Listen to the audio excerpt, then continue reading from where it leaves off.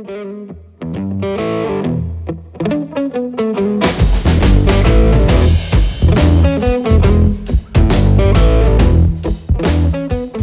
everybody, and welcome to another episode of Provoke, the podcast that takes a provocative look at advertising as a whole. I'm your host, Brian Wilder, and we have Kelsey Shalou in the West Coast studio. And we have a guest in the studio today.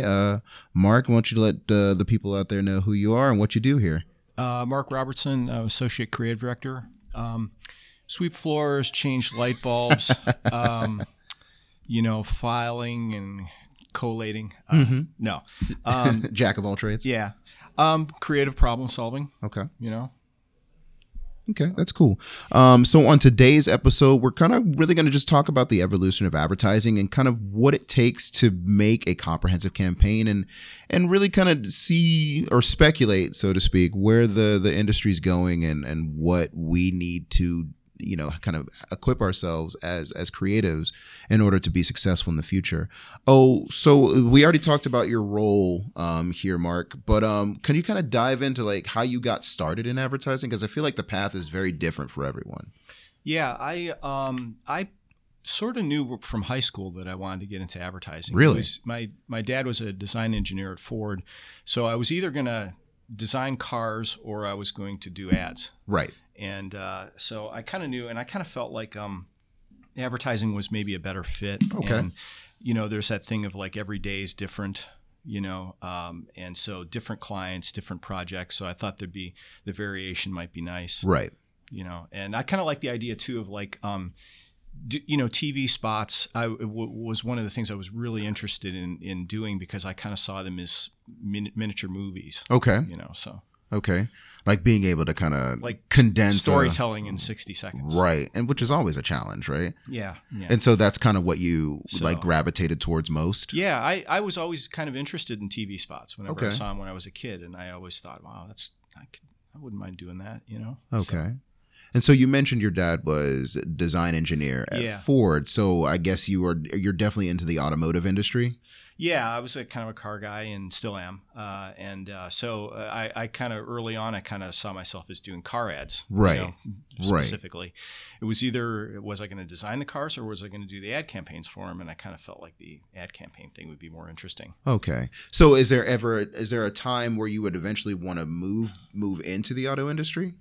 That's the funny thing is that in my whole career, I've never actually worked on a car account. That's very interesting. I've done a few things for some dealers and stuff, but not for like actually a brand or anything like that. So path didn't lead there. Okay. Okay. So. Yeah. I mean, cause it's interesting how, I've never, let me back up. I knew I always wanted to write. Right. Yeah. And so since high school, but it's interesting to see someone, that early on saying, I want to be in advertising. Yeah. So were there any specific examples that outside of the ones you've already mentioned, any specific examples that we were like, I want to do that? Well, one of the things I could kind of come back to is at some point in college, I saw that movie Nothing in Common with Tom Hanks and Jackie Gleason. Okay. And I kind of saw the way, and that was a pretty good representation of the way an agency worked. And I kind of saw like the way it worked, and I kind of felt like that looks really comfortable. Right. That looks like I could, create in that sort of environment. And I felt like that was a good fit. Okay. And hoping the movie was true, and it was. Right. It was a pretty good representation of advertising. Right. So I guess a slightly more modern example that I hear a lot of younger creatives who come into the industry mention is like Mad Men. Yeah. So do you have any thoughts on like people who use Mad Men as kind of like the benchmark? Mad Men was they didn't really get into the creative as much. Right. As like Nothing in Common. Half of the movie was really about them coming up with a campaign and pitching it. And Mad Men is fantastic clothes and cars and furniture and all that. Right. I absolutely love that. It was a little bit more on the business side. Right. But I think, from all the stories that you hear about back then, about the 60s, I think the show was probably pretty close to, okay, what it was like. Yeah, that's fair. That's fair. So. So, go ahead. I liked it a lot. Okay. See, I'm kind of on the fence about it because I do agree with the idea that like they definitely focused a lot on the aesthetic and kind of just like the hashtag agency life, so to speak. But it didn't really dive into specific departments, like the inner workings of certain departments, especially creative. Yeah, there haven't been too many movies about advertising that I felt like Nothing in Common was probably the closest to you getting a fairly realistic idea about the way an ad campaign would materialize, right? And they showed the pitch of it, right? And so I think that one when I was in college was that was like the tipping point, right? Right. And I think that's a perfect segue into just talking about campaigns. Could you kind of like discuss your process? Because again, I think it's different for everybody. Like, so say we're starting with a concept. Like, how do you, like, what kind of mode, if any, do you try to get into when you're concepting? Well, I think like one of the most important things is that, and it's like a really one of the most successful components of a really successful ad campaign and branding is when your product or your service, whatever your client is, whatever your brand is, has a really good story. Right. And I think it all kind of begins with finding out what that story is, and having a unique story and having something that separates you from your competition. I think a lot of the really great ad campaigns really stay true to that. Okay. So it's so your ad campaign isn't smoke and mirrors. It's really based off of like the core reality of the product. Okay. So to kind of play devil's advocate a little bit, I consider myself more of like a data head. I'm very analytical when it comes to like campaigns and even buying and planning ads. So how do you reconcile the two? Like, how do you find that happy medium between brand storytelling and a data-driven approach? Well, I think it's one of those things where, you can deliver the right ad to the right person, the right ad, the right place, the right time. But a lot of times I think that it's the creative is the thing that can be the tipping point. Right. How you handle that message can be the tipping point as to whether somebody even notices it or whether they engage with it or consider it. You probably have a lot of products that you like. So when you see a message from them, you're kind of like, you're automatically interested in that. But through the course of the day, you're going to be bombarded by a lot of messages from products that you may not know about or care about, and so it's really just about engaging somebody and talking about something that's different and unique about the product. And all the best ad campaigns do the same thing that all the best movies and the best songs do, is they all hit you on an emotional level. It's either funny or witty or emotional or engaging or informative. So I think that if you can kind of do that, you take that unique story, and if you can kind of tell that in a way that catches people's attention, that's that can make the difference. Because a really great strategic media buy is fantastic, but you have to have creative that's going to close the loop. Okay. Yeah, Kelsey, I kind of want you to chime in here real quick. Does that, like, we deal a lot with like social media, so there's a lot of content that we're like, like Mark said, that we're being bombarded with every day. Do you think that it kind of resonates more when you come across something that kind of hits you emotionally? I saw Mission Impossible, the latest one last Friday. Right. And I was with some friends, and we're sitting in the movie theater, and before the previews even started, they were just doing like movie theater commercials. Right. And there was probably 4 or 5 of them back to back where I was just sitting in this chair like cringing. Like I felt so awkward because everything that was on the screen was so not appropriate for the audience going to see Mission Impossible. And the very, very last commercial before the preview started was a Geico commercial that was kind of in partnership with the movie theater to silence your cell phones. Right. And it was so funny. And everybody laughed, and I said, wow, that felt so much better than the previous 4 or 5 because they were kind of just trying to sell something. Right. But that last one actually, made everybody laugh and made it, and granted it's Geico and, they have excellent commercials, but totally going off of, I'd rather kind of get something that hits me, but at the same time, in one of your notes, Brian, like a retailer just saying this Saturday, $2 off any soft drinks or something like that. I think when it comes to retails that we are dedicated to, so maybe we get their email marketing campaign, opt in to receive specific companies' email marketing campaigns or just general emails because I like their content. It's relative to me, and I want to see what's going on with their brand. And I mean, if their headline was just something as simple as 50% off or whatever it might be, right? Because I already opt in and I'm already a fan of that client or that company or brand, I don't know if it always needs to tell a story, but I think you have to tell a story to hook that person in order to be able to just deliver $2 off any soft drinks, you know? Right. So I think the storytelling is like the buy-in, and then once you already have them, not that you can like become lazy, but your direct message to consumers can maybe be a little bit more simple, just to get the point of whatever your ad is across, especially on stuff like social, because it is instantaneous. Right. You know, in a commercial, if you have 60 seconds, do your best to tell a story and get your, marketing line across. But if you're on social, sometimes once you already have that buy-in of the consumer, I think that there is a level of, okayness or like leeway in being able to just kind of say something simpler, because you already know that user is interested in whatever it is that you're doing. Right. So it's really just dependent on where they are in the customer journey, as people like to say nowadays.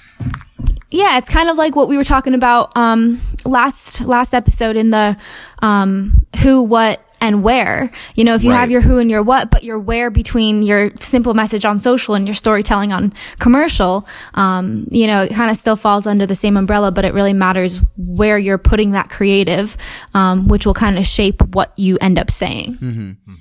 So in your notes here, Mark, you had mentioned something about the 360-degree marketing. I wanted to kind of really talk about that and see like how that, because it feels like that kind of moves into the next part of the process. So you've concepted. Mm-hmm. So how do you take that concept and kind of extend it across multiple channels to make sure everything's integrated? Well, these days, it's always been 360-degree marketing. It's just we have more slices today than we had before. Right. But I think one of the things today and over the last 20 years is that there's a lot more gray areas, I think, in branding these days.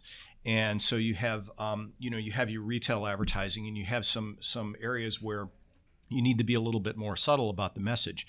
Influencers have a lot of clout these days, and they have a lot of influence, and that was not intentional. And, sure. So,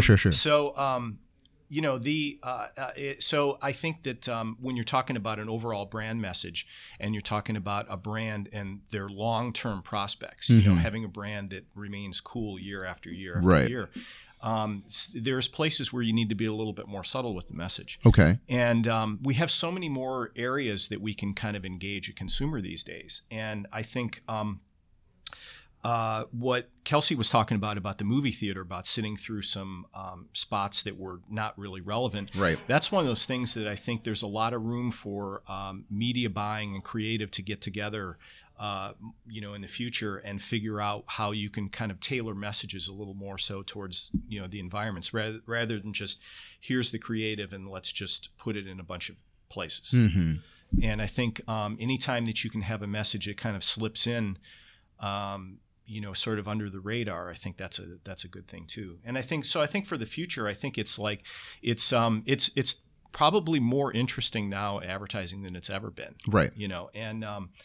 And there's so many different ways to engage these days, and different technologies, and that's just going to change in the future. But I think that right now it's not as simple as just coming up with 3 ads and mm-hmm. then running them everywhere and turning them into a TV spot.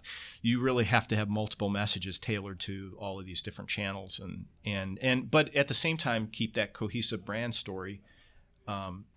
And have everything kind of back up to that. Right. So so there are a lot of moving parts. There are a lot of moving parts. A lot more so now than I think there ever have been, and makes it interesting because there's a lot of places now especially with things like experiential advertising. And right. There's a lot of places where you can have a lot of fun with a brand mm-hmm. and do some really great storytelling and engage people in ways that we couldn't years ago. Right. So there's been a shift, I'd say, in the past like 10 to 15 years or so where, you know, when you saw an ad, you knew it was an ad. Like there was no, there was no kind of mistaking it. It was sort of, hi, I'm an ad. Right.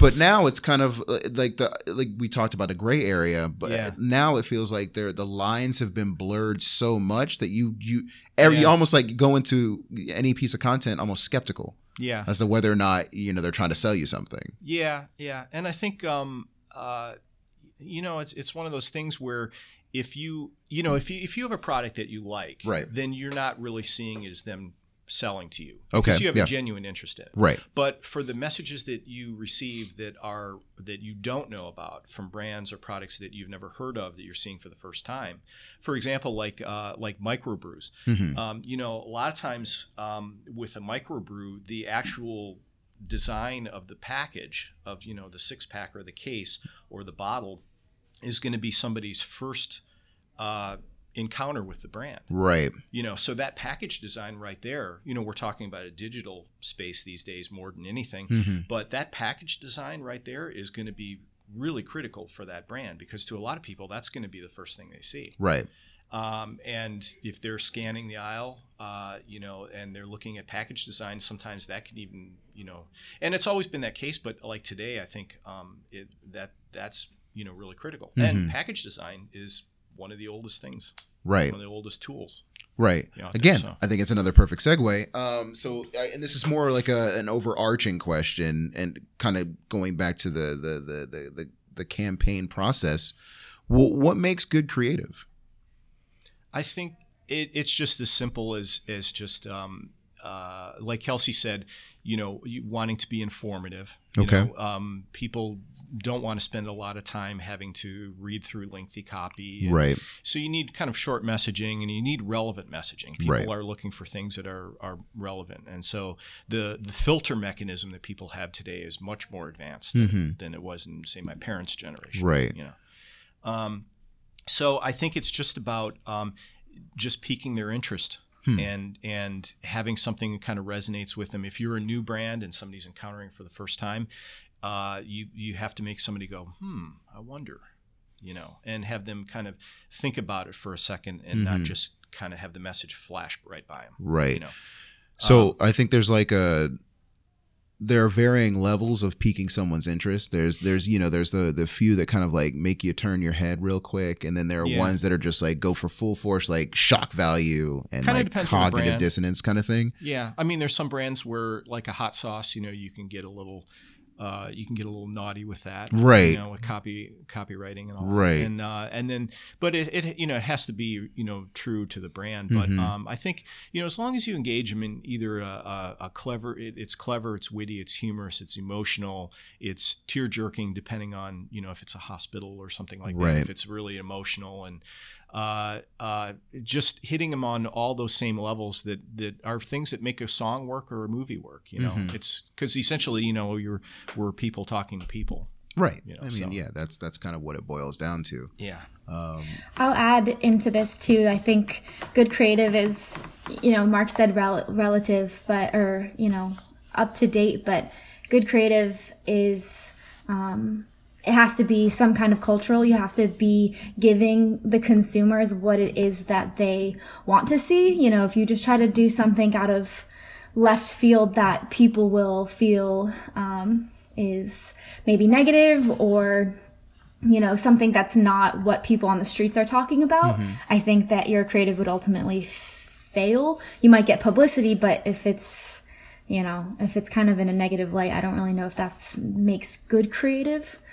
So as long as, you know, we say it's got to be of the times, maybe that's more appropriate. But something has to relate back to some kind of culture of, even if maybe it's a flashback to something from the 90s culture or even further back or into the future. Like, I think it has to touch the, you know, humanity on some level, even if it's just like, and that can still be humorous. It doesn't mean it has to be super serious. But I think that good creative, as long as it resonates with people and what people are talking about outside of the screen or the packaging or whatever it might be, will ultimately make a better story to tell or, you know, stronger creative. Yeah, anytime you can play into currently what's going on, in the world. I remember having a conversation once years ago about the One Show, which was one of the top advertising competitions out there. And the One Show would produces a book of all the winners of the year. And somebody had once said that that the goal of the One Show, or not really the goal, but one of the nice things about the One Show is that when they produce the book, you should be able to go back years later and look through the One Show book and have a pretty good picture of like where society is for that year. And you should be able to see cultural references in there, and you should be able to see things that are relevant to technology or what was going on. So advertising is really needs to kind of, it needs to be current, and you need to engage with people in a way that, that you can't waste their time. Right. So we've spoken on this show in the past about advertising examples that have kind of missed the mark, whether it be from a cultural, societal standpoint. Do you think that kind of speaks to the makeup of the ad industry as it stands? Like, should it be a situation where there's still major examples of missing the cultural mark, like that still be able to get out into the wild? I don't know. I mean, I think for me personally, like my example of missing the mark is if the message feels like you've heard it 1,000 times before. Okay. You know? And so I think there is that danger in marketing of like not playing into that uniqueness enough of the client and their own brand story, and coming off as like marketing 101. Right. And so for me, I think when I see advertising, marketing, branding that misses the mark, to me it's all about not having that story there and feeling like I've seen this before, I've heard this before. Right. So that's kind of one of the things. And I think these days though, I think with digital, it's you got to be really relevant, right? And you really can't waste people's time too, because it's one of those things where you're getting bombarded constantly all day long, and people are selective about what they take in, and so you have to be relevant to them, right? And I think what's interesting too is because I think in the landscape today, I think informative advertising is bigger now than it ever was in the past. In the old days, it seemed like it was like advertisers were talking to people, right? They're talking at people, right? Talking at you, yeah. And now it's a little bit more like they have to listen and they have to engage, and it has to be a two-way conversation. And it's, because people don't want to be talked at. Right. Right. I'm sorry I'm talking at you guys. No, they're used to it. They're used to it. But yeah, no, you bring up a very interesting point about being culturally relevant in real time. Yeah. And making sure that the creative kind of sticks to that rule. But, with the traditional advertising model, it can kind of cause some creative to be a little stale, a little behind the times. So how do you work around that? I don't know. It's tricky. I mean, like I said, one of the things it all kind of starts with is, trying to find the brand story and the thing that's unique about the brand versus their competition. Right. And kind of working with that. And it's a relationship, with the clients and the ad agency. It's a relationship between the two, and it's built on trust. Right. And it's fantastic when you have this trust going back and forth, where they trust you and you trust them. And some of the best advertising really comes out of those really great partnerships. Right. Right. Agreed. Absolutely agreed. Apple Computer and Chiat was a classic example, of a great partnership, between two people, right. And look what came out of that. Right. I'd even say Activision and 72 and Sunny have always put out some really good stuff together. So yeah, I think I totally agree with that idea of just like being able to cultivate those relationships and then build that trust from like the agency side to the consumer side. I think one thing that we always try to do in the creative department too is we always, whenever we do anything, and all the creatives I've ever worked with, And this is something that sometimes I feel like is not understood outside the creative department. Right. But I kind of feel, but all the creatives I've ever worked with, we've all been very aware of when we're doing the work of what we think people will think of this, and what the takeaway is. We're not just sort of kind of making a message and amusing ourselves. We do an awful lot of what are people going to think of this? What are they going to take away from this? Right. And is this funny? Is it interesting? Is it relevant? Are they going to care? Right. And so we do a lot of that back and forth when we're coming up with, or when we're branding a product or service or something. And so there is an awful lot of thought that goes on, right, behind the scenes of that. And you have your research, you kind of go off of that. You have your creative strategy, but a lot of what you do too is really just a bunch of creatives sitting around with their gut feelings about these things, right, and then weighing it in and saying, well, okay, research says this. What do you think? Or right, does that seem to make sense? What are people going to think about this? Right. So there's a lot of that, I think, that goes on too. That's something that I think a lot of people outside the creative department don't really realize how much we actually really get into the work. Right. I think there's a lot of like tightrope walking that you have to do. Like, is it funny or is it flippant? Is it supportive or is it patronizing? It's kind of just like those things you kind of have to. There's almost like a perpetual self-doubt that you have to deal with when you're concepting and coming up with a really creative campaign. And you'll always have those ideas that you think are fantastic, but you don't present them because you realize that it's doesn't really work. Right. It's a great idea, but maybe it's not right for this. Not for that, good fit for that particular situation. Yeah. So, but it is, it is one of those things. Everything that we kind of do is really based on what we think is going to work best, and what people are going to kind of think of it. It's right. We're not amusing ourselves. Right. Absolutely. So a theme that we like to keep moving with this show is to kind of keep an eye towards the future. And so I kind of want to really get your thoughts and yours as well, Kelsey. I'm just like, what does the future hold for advertising? So for example, I know we've spoken on the show in the past about, the robots are going to take all of our jobs, and, AI and machine learning is the way, it's the future, submit now kind of thing. So what are your thoughts, Mark, on, that battle between technology and technical skill? I think that the technology and the technical skill is, it's important. You have a lot of software, that, that you're working with, day to day. And I think for new people coming up in advertising, it's always good, learn all the programs and all that. Right. But at the end of the day, I think it's really just kind of the thinking and the thought process that I think is really more important. I think technology is kind of always changing, and it's going to be interesting in the future to see kind of how to advertise with some of the things that people have talked about as being potential things to happen. Right. For example, like imagine what happens if there's no Instagram or Facebook.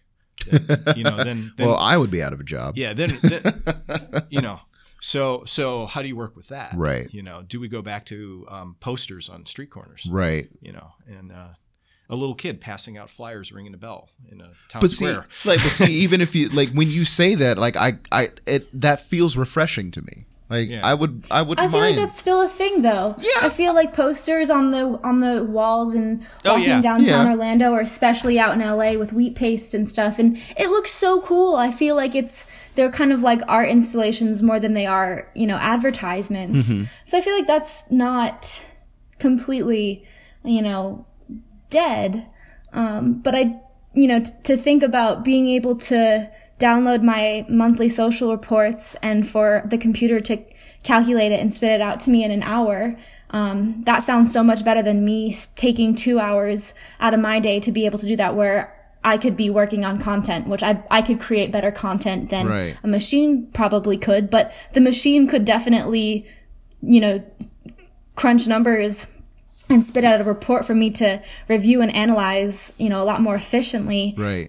Which would ultimately give me more time to do the meat of my job, which is creating content and connecting audiences, which is something that is pretty innately human. But, I feel like we still do have, a lot of simple advertising. And by simple, I mean not digital advertising. And, people everyone's like, Prince dead. No. Yeah. No, it's not. It's not. I buy magazines all the time. I love reading magazines. I love editorial pieces.